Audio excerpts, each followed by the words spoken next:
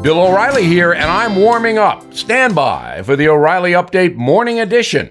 But first, on this Thursday, almost every day, bad news is delivered directly to the White House. Yesterday, the Morning Consult Political Quarterly Tracking Report was released, and it's not good for President Biden. The report says that Biden's job approval ratings are down by double digits in 33 states, including swing situations like Arizona, Pennsylvania, and Georgia.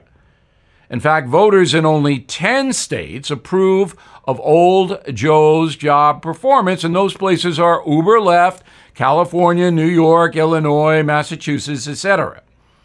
I use the adjective old because an ABC News poll says 54% of Americans think Mr. Biden is over the hill, that he doesn't have the mental capacity to do the job as president.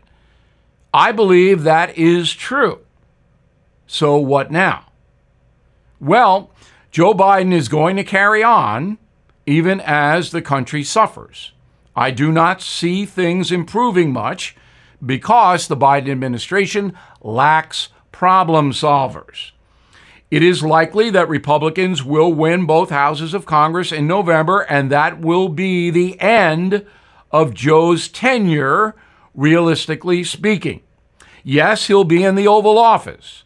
No, he won't get anything accomplished, which may, at this point, be a good thing. Now this. Did you know Fast Growing Trees is the largest online nursery in the USA?